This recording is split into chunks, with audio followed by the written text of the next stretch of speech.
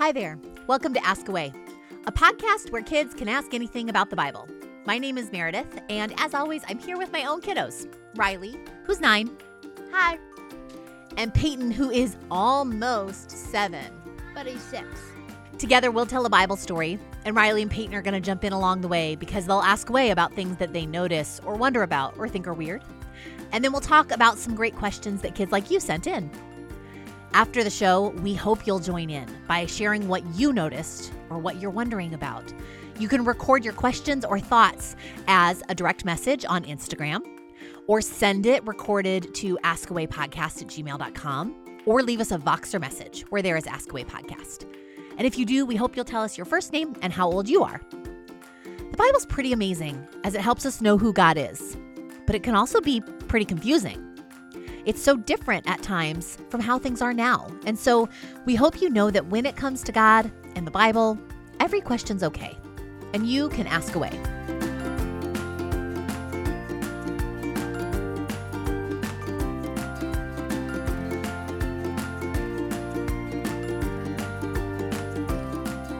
We left off with God's people, who are also called the Hebrews and also called the Israelites, on the banks of the Red Sea, newly freed from slavery in Egypt.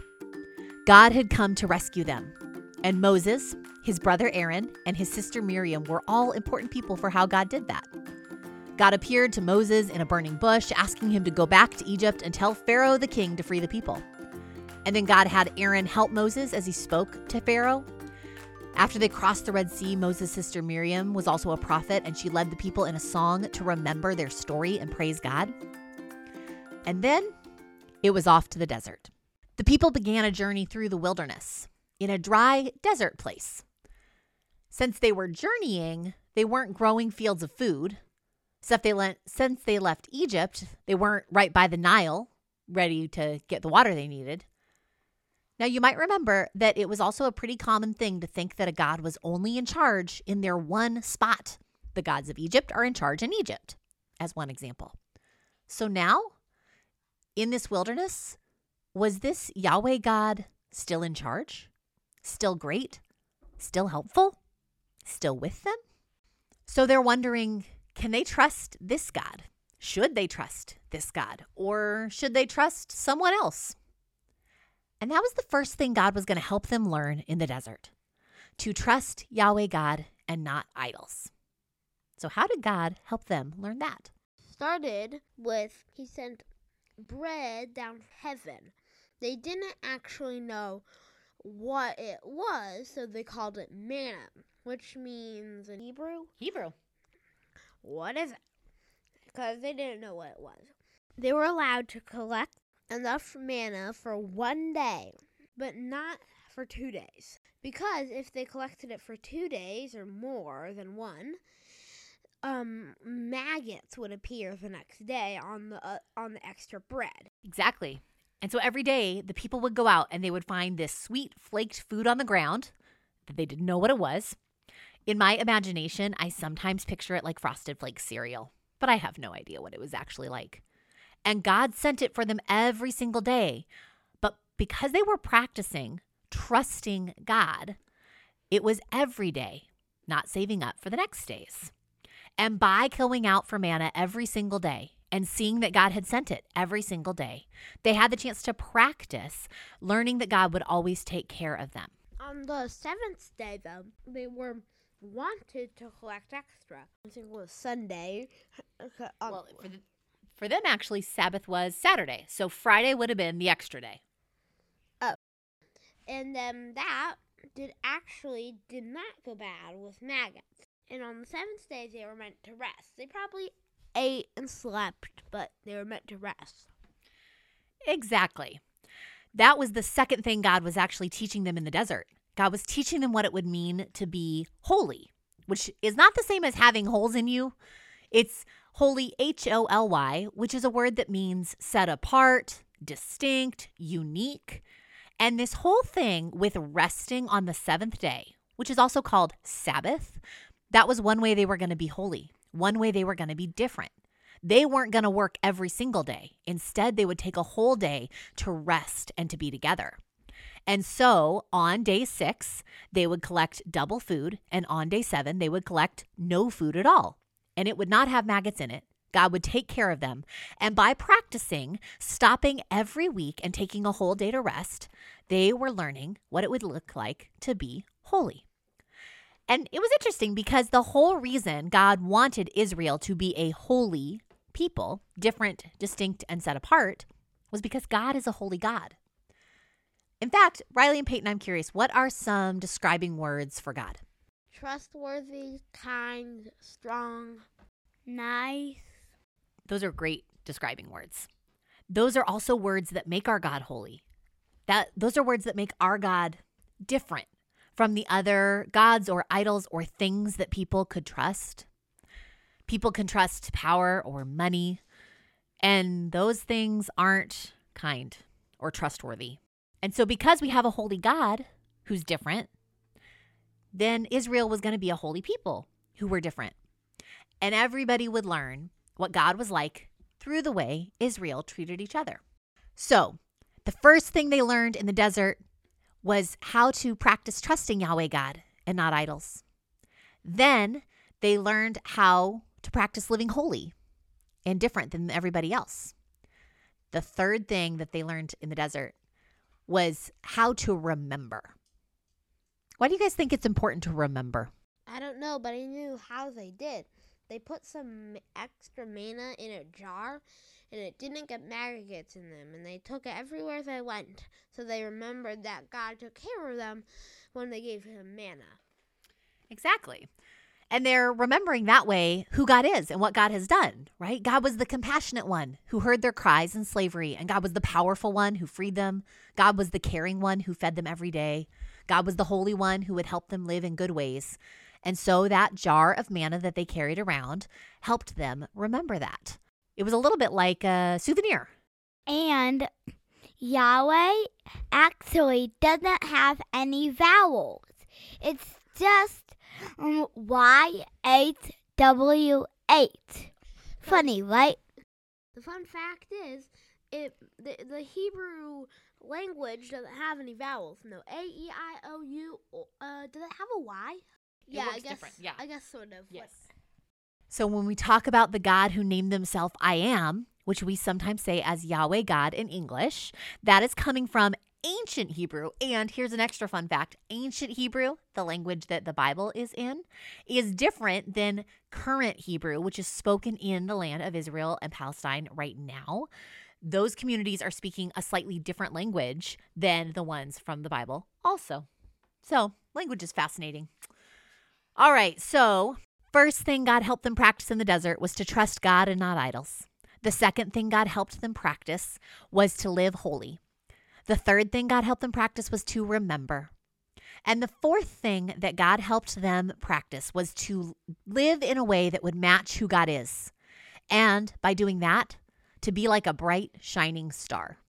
I remember the first time you guys were allowed to stay up late and look at stars and how excited you were because they're so pretty and they're so fun to look at. So get this. Everything I just told you guys about their life in the desert happens in a part of the Bible called Exodus chapter 16. Chapters just help us find our way in the story. Okay, but if we were to jump ahead to chapter 18, then we'd hear about Moses visiting his wife's dad, whose name is Jethro. Now, what does Exodus mean? Exodus is rescue or leaving. So when they are, in English, exiting the land of Egypt, we call that the Exodus. It is when they are leaving the land of Egypt. It's the whole event of God setting God's people free. Oh. And then it's in a book of the Bible called Exodus that tells us the story of the Exodus. And then it includes this part where Moses visits Jethro. Jethro's not an Israelite. He is a Midianite. He's from a place called Midian. They're one of the groups that live around Israel. So my question would be, what gods do you think Jethro is likely to trust? Would you guess that Jethro trusts in Yahweh God or in other gods? Probably not Yahweh God.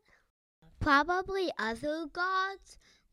Like, how is he supposed to know about Yahweh God? I think you might be right. So listen to this. The Bible says Jethro was delighted to hear about all the good things Yahweh had done for Israel in rescuing them from the Egyptians. And he said, "Praise be to Yahweh who rescued you from the Egyptians and Pharaoh, who rescued the people from the Egyptians.